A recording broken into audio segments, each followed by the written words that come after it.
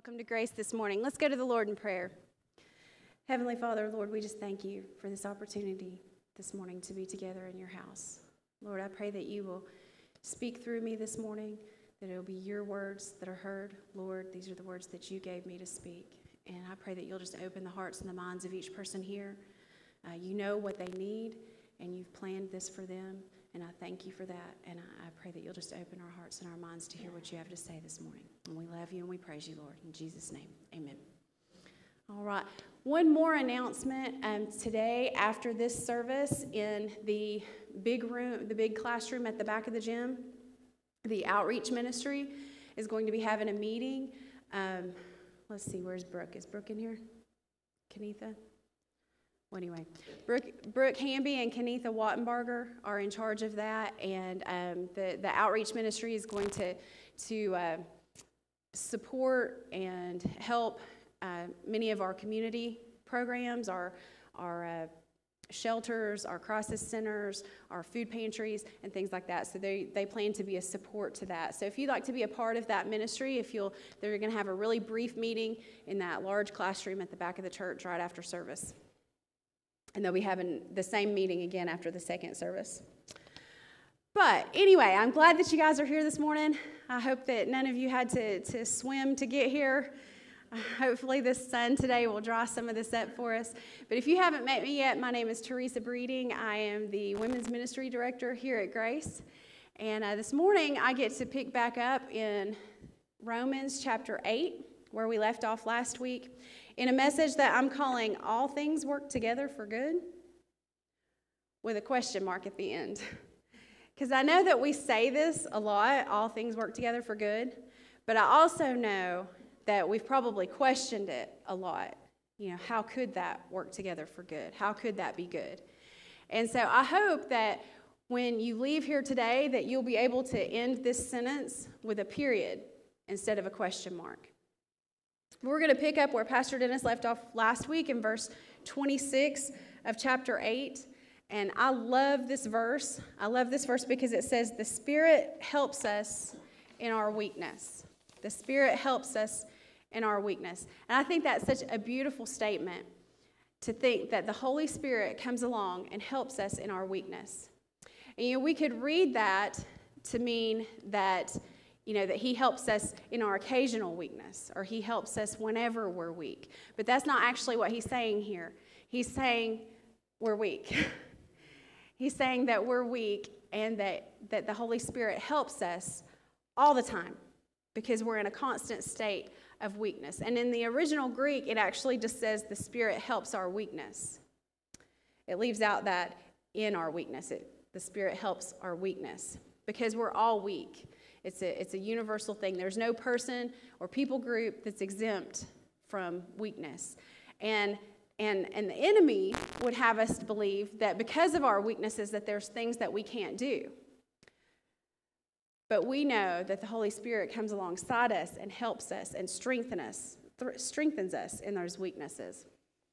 I know that we all go through difficult times in life when we realize our weaknesses and when we realize our need for God, and we go to God and we say, oh Lord, help me through this. I'm weak, I need your strength, help me through this. But then things get better and things start to improve and we start to feel like, well, we got this. And we start to rely again on our own strength. And we start to feel self-sufficient again until that tough season comes along, and then we're right back to God. Lord, help me. And so what Paul's trying to tell us here is that we're always weak, and we always need the help of the Holy Spirit. And in 2 Corinthians, it talks about that Paul had a thorn in the side. And we don't know exactly what that was, but we know that he hated it. We know that he didn't want it. And we know that he prayed 3 times for the Lord to take it away from him, and the Lord didn't take it away. And ultimately, what the Lord told him was that it was for a purpose. And he told him, my power is made perfect in weakness. So it's when we're weak that the power of God can rest on us and really help us in our lives. But let me tell you what the Holy Spirit has a hard time doing. He has a hard time helping us when we don't think that we need his help. when we think that we got this and we're self-sufficient and we don't need his help. But when we're willing to humble ourselves and go before the Lord, then he'll come in and he'll step in and help us and go along beside us. I want you to also notice that in this verse, it says that the Holy Spirit helps us. Not will help us, not did help us, not anything in any other tense. It's present tense. He helps us. It's ongoing. He helps us. We're in a constant state of needing his help. So how does he help us? It says, we do not know what we ought to pray for, but the Spirit himself intercedes for us through wordless groans. So sometimes we don't even know how to ask him for help.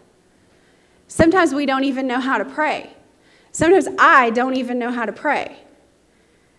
And I pray with people a lot. But sometimes I don't know how to pray because we don't know how to pray as we ought.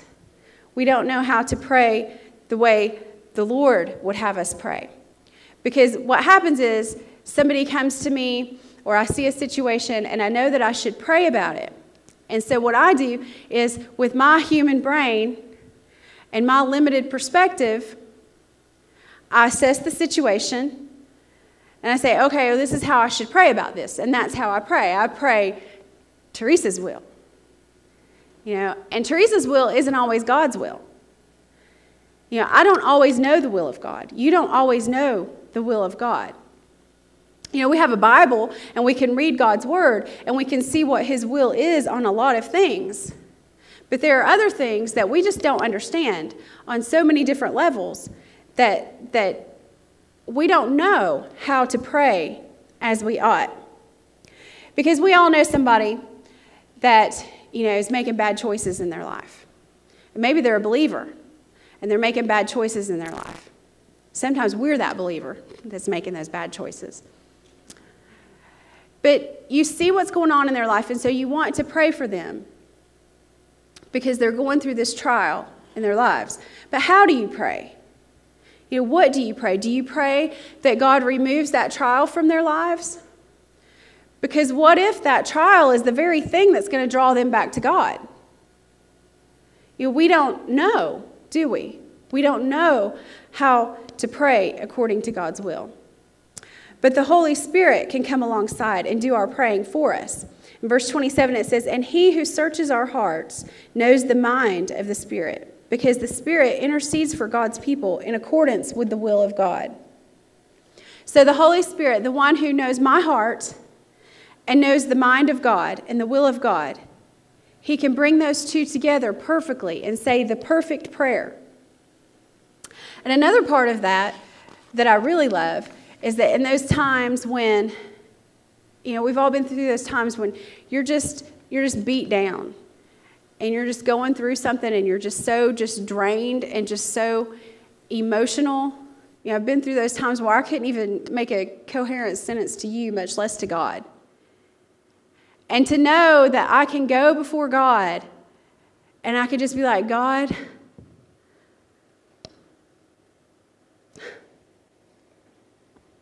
and he hears my prayer. I don't even hear my prayer. But he hears my prayer. Because the Holy Spirit steps in and prays for me. Isn't that amazing? To think that you don't even have to go, you don't even have to have words. You can just go before him and the Holy Spirit will just take over. I think that's just amazing. But now I'm not saying that because you don't know what to pray that you don't have to pray. Or that you shouldn't pray. This is not like that fill-in where, okay, I don't ever have to do this again because the Holy Spirit's going to do it for me. That's not what I'm saying. You go before God. I'm saying that when you go before your Father, that the Holy Spirit will come alongside you and that he will lift those prayers up to the Father. He can pray as you ought. He knows the perfect will of God, and he'll assist you with that. And it may just be groanings. But before the Father, those groanings speak volumes. And here where it's talking about the groanings of the Holy Spirit, it's not talking about speaking in tongues. It's not talking about praying in tongues. That is a gift of the Spirit, but it's not a gift that we all have. But what it's talking about here, that the Holy Spirit intercedes for you, that's for all believers. So if you're a believer here today, the Holy Spirit will do that for you. For everybody, for all of God's people, not just the super saints or the really good ones. He'll do it for you. You have that, whether you realize it or not. Let's move on to verse 28. It says, "And we know that in all things God works for the good of those who love him, who have been called according to his purpose." That's the comfort that we have. That's why we know that we can go before the Lord and we can say, "Your will be done." Now, we don't always want to do that because we don't know what God's will is, and we'd rather our will be done. But that's where our faith comes in. That's where our trust comes in. You know, you've heard the saying, "Father knows best." He really does know best. You know, I used to hate it when my daddy would say, "Well, this is for your own good." Because I knew what was coming next was something I probably wasn't going to like. But it really was for my own good. It really was. It was something that was going to build my character or something that was going to protect me. So God works all things together for our own good. You know what all things means in the original language? I'll look this up. It's interesting. It actually means all things. All things. Everything. There's nothing that doesn't qualify. There's no limitations. All things. Even bad things? Yes. All things work together for the good. All the events of our lives, good and bad. But now I've heard people quote this verse and they say, "Okay, well, I lost my job and all things work together for good, so I must be getting a better job." Maybe, but maybe not. That's not what this verse is saying. Okay? Or my car broke down. All things work together for good. I must be getting a new car. Maybe, but probably not. It's not what this verse is saying. You might have to walk. God might be trying to teach you something. He might be trying to humble you. I don't know. But what I do know is that all things work together for good. And that God has two purposes that he's working out in this world. And the two purposes of his plan are for our good and for his glory. We just need to understand what good means from God's perspective. Because when we think of good, I think sometimes we think of material things. We think of, nice cars and fancy houses and expensive shoes and all of those things. But that's not what God sees. God sees salvation of souls as a good thing. So when God says it is good, he's speaking of hearts, not bank accounts. And our ultimate goal, God's ultimate goal for us is to be conformed into the image of Christ. Not that we have a new car or a fancy house. It's being like Christ. But let's look at who he makes this promise to. Who does he make the promise to? It says all things work together for good. Number one, for those who love God. Love God with all your heart, all your mind, all your soul. If we focused on that, if like the youth sang about this morning, if we fixed our eyes on that, then everything else would fall together. And number two, for those who have been called according to his purpose. So who are the called? The called are the people who put their faith in Jesus, the believers. Those are the called. So that's who this promise is for, the people who love God and are called according to his purpose. To no one else is this promise made, that all things will work together for good. To no one else is this promise made. It applies only to those who believe. It's a promise for us. Now, I've had people ask me, when they go through really bad, really hard situations, they say, how is God going to work this together for good? How? And my answer is, I don't know. I have no idea. I don't know. But he said he would. He said he would. And God always makes good on his promises. And I think that no story in the Bible demonstrates this more than the story of Joseph. If you remember the story of Joseph in the coat of many colors, he was betrayed by his brothers, sold into slavery, ended up in Potiphar's house, was falsely accused by Potiphar's wife and ended up in prison. I think at that point, if I was Joseph, I might be sitting there thinking, does God even remember me? Does he like me? Did I do something to tick him off? Like, what's going on? And Jacob, Joseph's father, he was just in a bad spot. And he got to the point that he cried out, everything is against me. Everything is against me. Because he thought Joseph was dead and his youngest son, Benjamin, had been taken from him.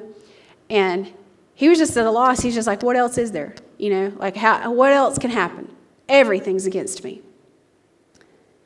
Yet God was working in all of that, and they couldn't see it.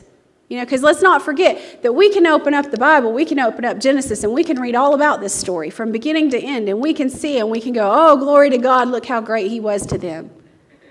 But they were in it. They were in it, and it wasn't for a short time. Years passed, and they were still in it. And they didn't know the outcome. They couldn't see it. And so I dare say that some of you are in it today. You're right in the middle of it, and you're thinking, does God even remember me? But just know that there's more to the story that you don't see yet. Because what Joseph and Jacob couldn't see was that God was working out a plan. And he had a plan that was going to save his family from the famine, that was going to protect his family, that was going to build his nation, that was going to eventually lead them into the promised land. But they couldn't see that. So when you're going through stuff, when you're going through these hard times, do you respond like Jacob and say, everything is against me? Or do you respond like Joseph and say, God's got a plan? God's got a plan. And eventually he was able to say, what you meant to hurt me, God meant for good, to bring about the salvation of many people. Because that's what it's all about. So if you ever get to that point where you're wondering, does God even care about me? I want you to know God cares about you. God cares about you, but sometimes you have to go through difficulties to get you to the greater blessing. Now, don't get me wrong, this verse is not saying that bad things are good. Because God uses bad things, but that doesn't make them good. Okay? Jesus going to the cross was bad. Okay? Good came out of it, but it was bad. Being beaten and tortured and hung on a cross is not good. But the result was good. And it's just like Jesus, when he went to the Garden of Gethsemane, in his humanness, he didn't want to go to the cross. He knew the torture that he was about to endure. And he was human, flesh and blood, just like me and you. And he went to the garden to pray, and he was sweating it. He was sweating blood, literally sweating blood. And it says in Matthew 26:39, going a little farther, he fell with his face to the ground and prayed, my Father, if it is possible, may this cup be taken from me. That was Jesus. That was Jesus. And he prayed this 3 times. God, if there's any other way, I'll do it. I'll do it, but if there's any other way. That's God's Son begging him. And yet God had a purpose and a plan. And even then, that purpose and that plan was for us, for salvation for us, to provide us a way. So we don't know. We don't always know what God is up to, but we know that he knows. And if we were able to see everything from his point of view, then we would understand more and we'd go along with his plan a little bit easier. Because even in the evil things, God has the power to work them for good. It's just like if you take the ingredients to make a cupcake. Anybody like cupcakes? I like cupcakes. Anybody like to eat butter just straight? Yeah, me either. I've heard people do, but not me. But, you wouldn't just take a stick of butter and just chomp off and start eating it, right? Because that's just gross. Or you wouldn't just take an egg and just crack it and just, right? I think I'd toss my cookies on that one. No. Even sugar. I love sugar. I love sugar. But I wouldn't sit down and eat a whole cup of it, right? I don't think I would enjoy that. I mean, I might try because I like sugar, but, And like cocoa. Anybody ever eaten cocoa straight? Yes. Okay, so there was a temptation there that you obviously fell to. There's a video of a kid on Facebook or YouTube where he's just dying to eat that cocoa because he just thinks it's going to taste like chocolate. It's just a big can of chocolate. And so his mother finally lets him, and then he takes a big bite and he's like, and then and it starts flying out of his mouth. It's nasty. It's nasty. But it does make everything taste like chocolate somehow, And so all these ingredients by themselves taste bad. They're not good. You don't want to eat them by themselves. But there's something about when you mix them all together and you put them through the heat that you come out with this beautiful, glorious, delicious cupcake, right? And this is good, right? It's good. And most of us don't exactly understand how this works. But it all works together for the good of people who love cupcakes.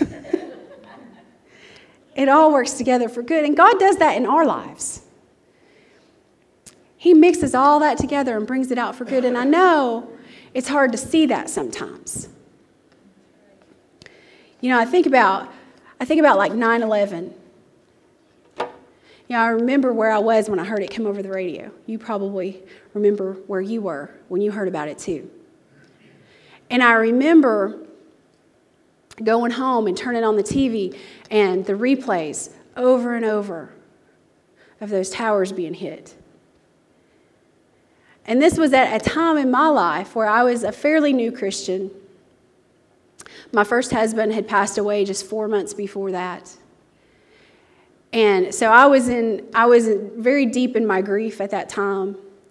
And, I remember where most people were really upset and heartbroken for all the people that were going through it, the people that were there. But my mindset, my heart was breaking for the people that were at home, that their loved ones were dying, and they were hearing about it. And I remember saying, God,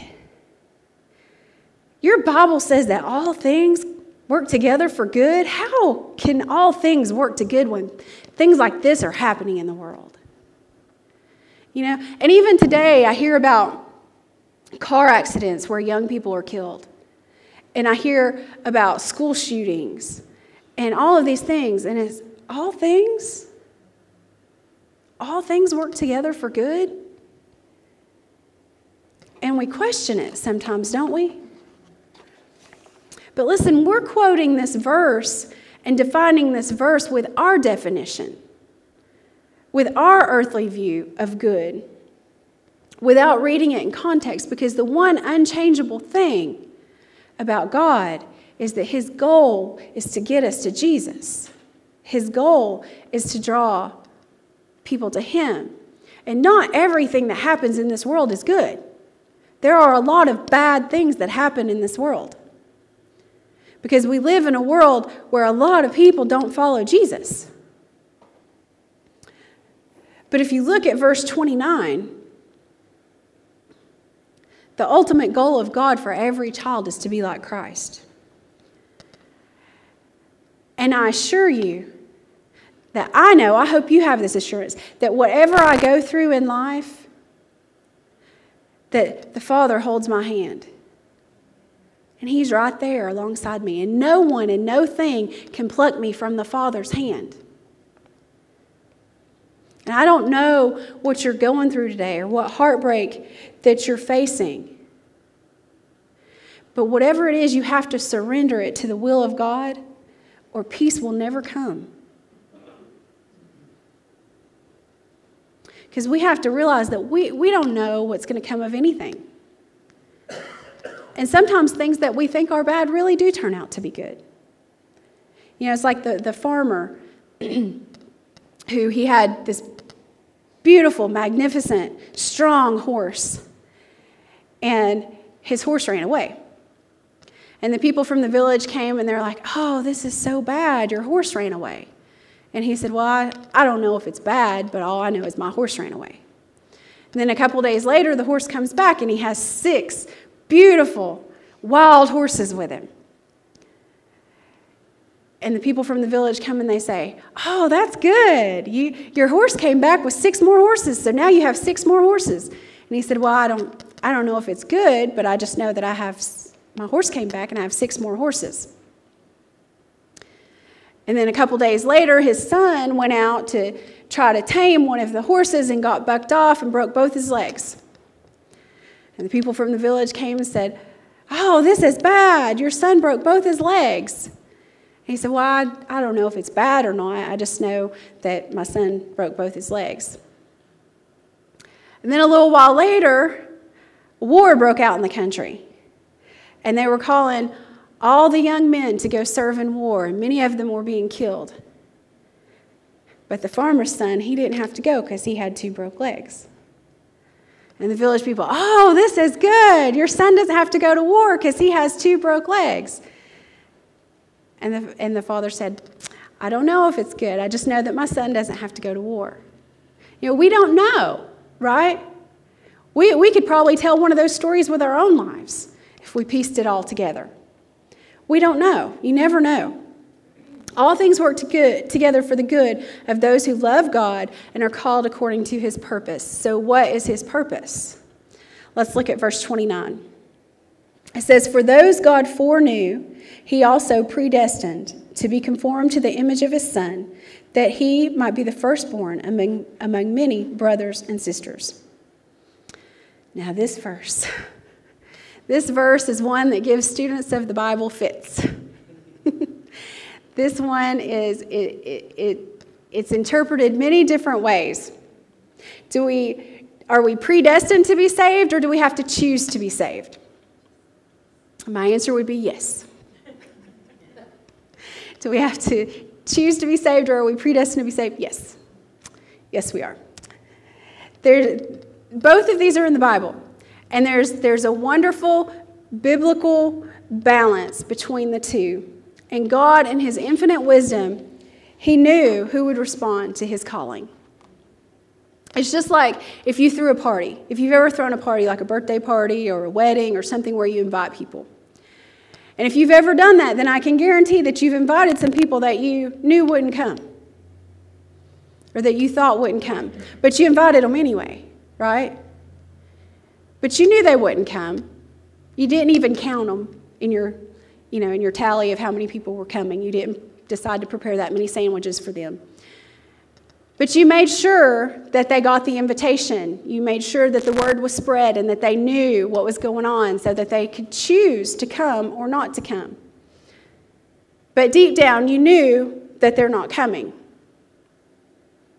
It says he foreknew. He knew ahead of time who would accept his invitation. And for those he foreknew, he also predestined to be conformed to the image of his Son. He's making us into his image.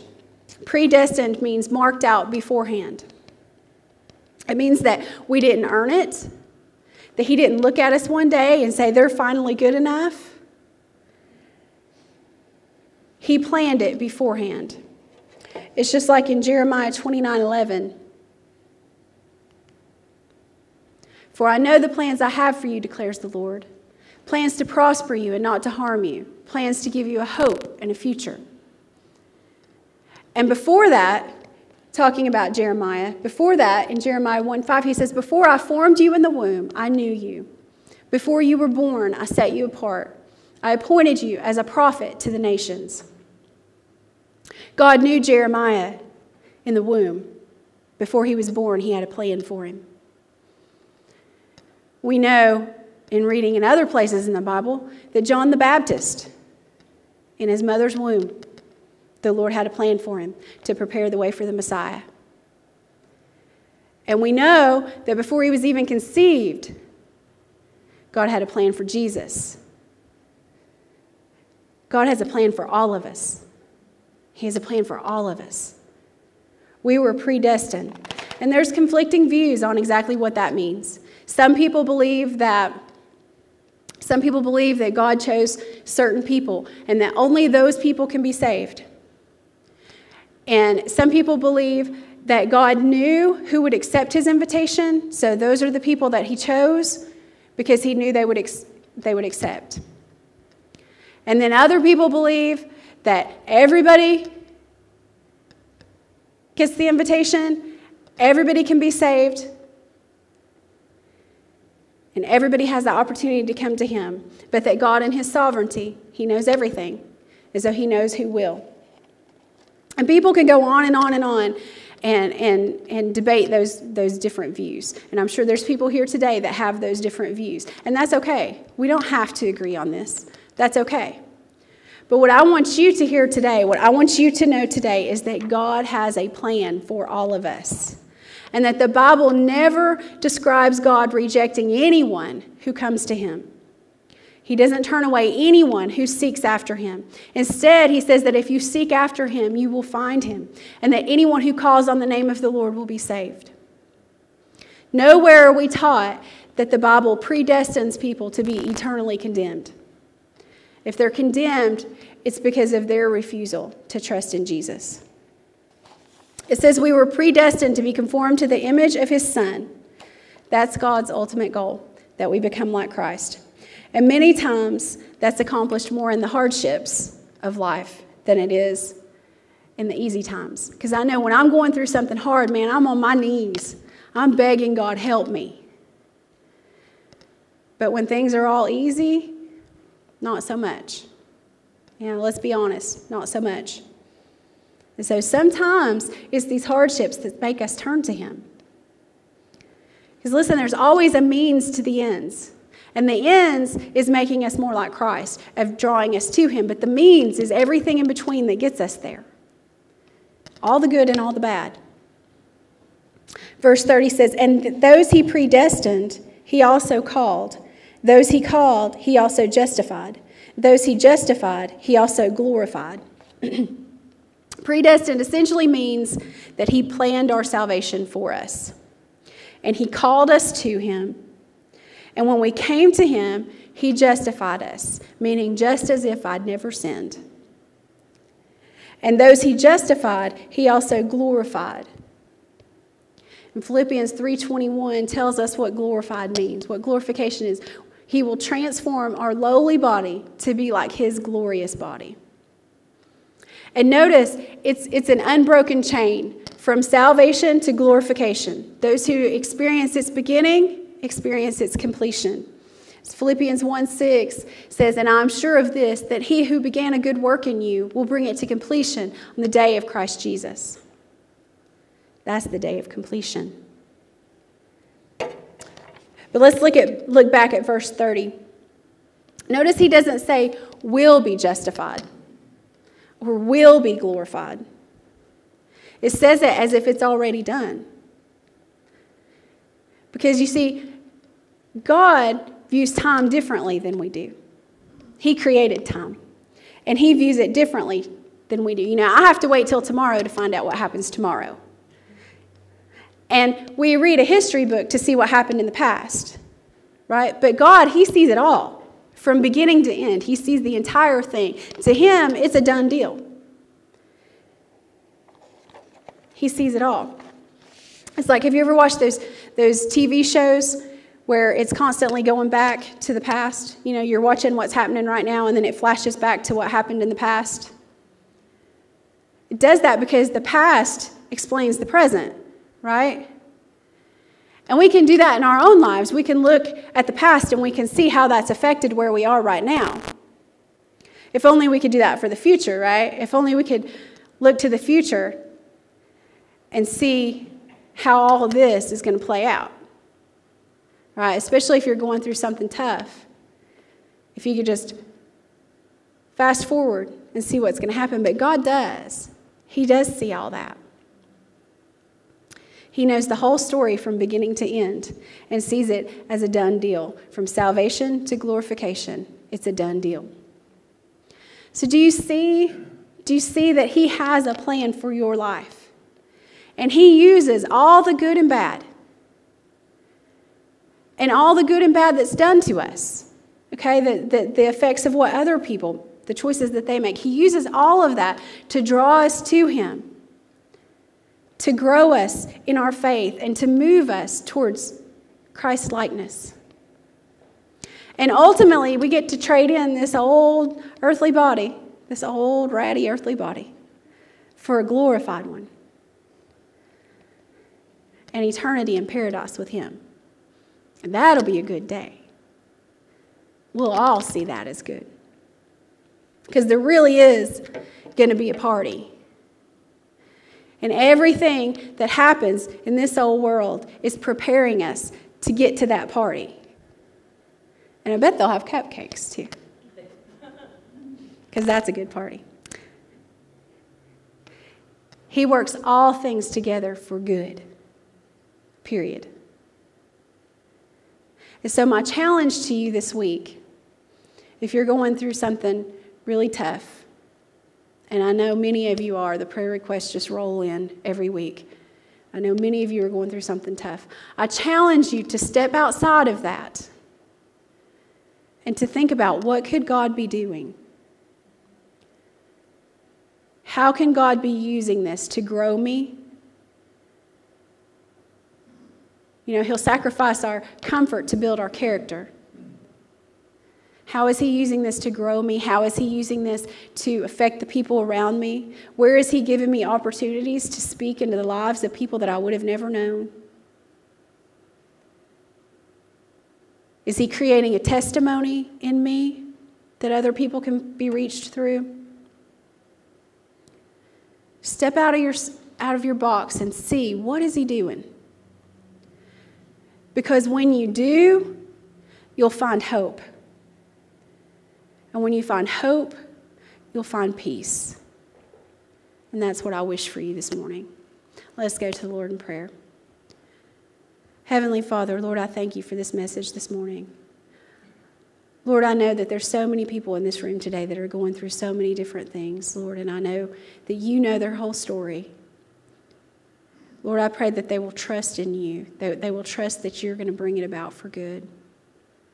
Lord, and we know that all of that good is not experienced in this world, but that eternity is so much more than this world, so much longer than this world. No more sorrow, no more tears, Lord. Thank you that your goal is to get us there, because that is the most important thing.